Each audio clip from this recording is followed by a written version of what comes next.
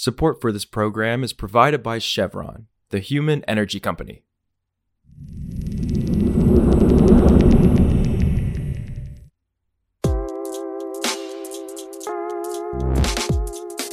This is Politico Energy. I'm Josh Siegel. California's largest agricultural water district is changing its approach in the face of climate change and shifting political winds. Westland's water district, which is politically powerful and was known for its ties to the Trump administration, is now moving toward conserving water and investing in solar panels. That's a shift in tone from attempts to fight for every last drop of water, and it's prompting an internal power struggle within the district that could determine how water fights unfold across the state. So today, Politico's Rai Rivard on how California's biggest water district is having a climate reckoning. It's Wednesday, August 23rd. So this is the Westlands Water District in California's Central Valley. It's been sort of famous for its ties to David Bernhardt, the former Secretary of Interior, who used to lobby for the district. And so we decided to sort of check in and see what's going on well into the Biden administration. And you're noting that this district is now moving towards solar panels and conserving water, which sounds more like a Biden-esque policy choice rather than a Trump one. So what are they planning on doing, and how did a leadership change spark this transformation? So the district is sort of famous for being aggressive on trying to acquire more water. One of its main sources of water is the Central Valley Project, which is a federal project that brings water from rivers in a northern part of California to the Central Valley and then to farms there. And one of the things that Bernhardt was, fighting for, one of the things the district and its longtime general manager, Tom Birmingham, who is known as the Darth Vader of California water, had long fought for, was trying to get more water to the district. And there are different ways of doing that over time, more infrastructure projects. There was a twin tunnel project. There's talk of raising Shasta Dam. And the tone has been changing. Now the district is talking a lot about a series of projects that would cover a sixth of its 600,000 or so acres in solar panels. And we thought that was really interesting and a totally different approach. And this is really driven by the new general manager, is that right? I think the district has been going through some things politically for people on and off the board over the years. Birmingham, the former general manager, when he was there, had done some sort of early looks at solar, but they're certainly talking about solar a lot more now in a bigger way than they had in the past. They see some real advantages to solar, but the sort of root thing that interests them in solar is that you cover an acre of farmland that's an acre of farmland that doesn't need water and doesn't need more water. And in the future, when there's less water, as sort of is being predicted hydrologically across parts of the West, that's an advantage because you can make money from a solar farm just as you can from traditional farming, but you don't need the water to do traditional farming. And so it sort of positions the district over the long term to become a sort of a different kind of creature, a series of farms that are more interested in reducing water use rather than trying to hold on to water that used to be there but now isn't. Interesting. But you're reporting this strategy is prompting an internal power struggle within the water board. So what's happening there, and where are lines being drawn?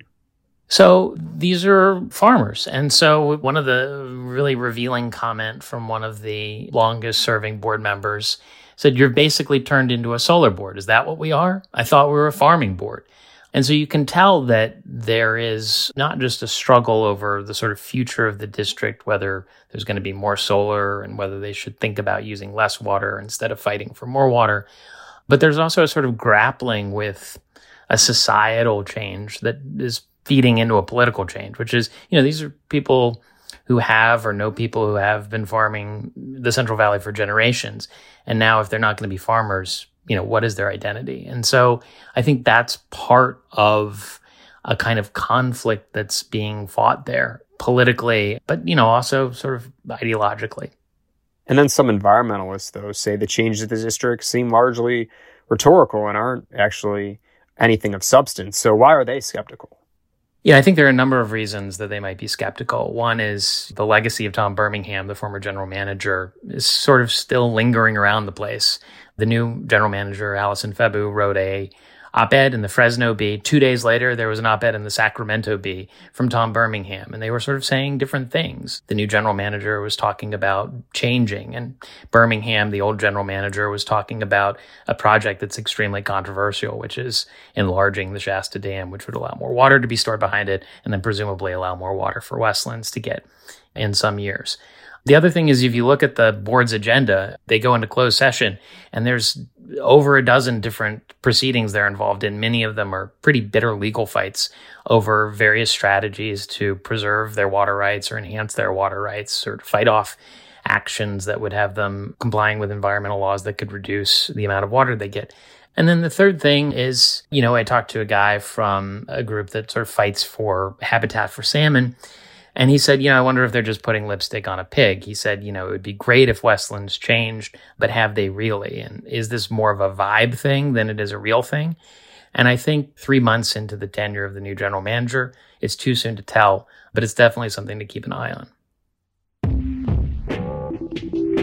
Also, on Tuesday, the Interior Department finalized a rule updating offshore oil drilling safety requirements and reinstating measures the Trump administration had rolled back.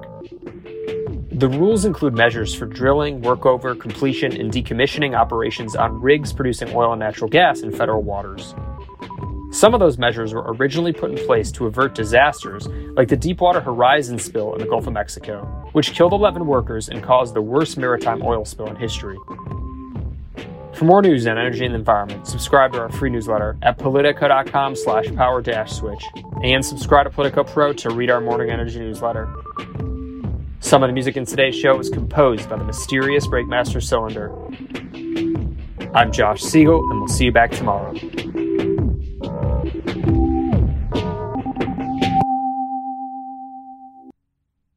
Support for this program is provided by Chevron.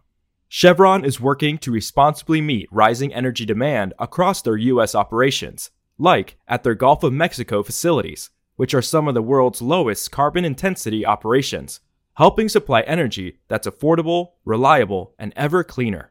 That's energy in progress. Learn more at chevron.com/meeting demand.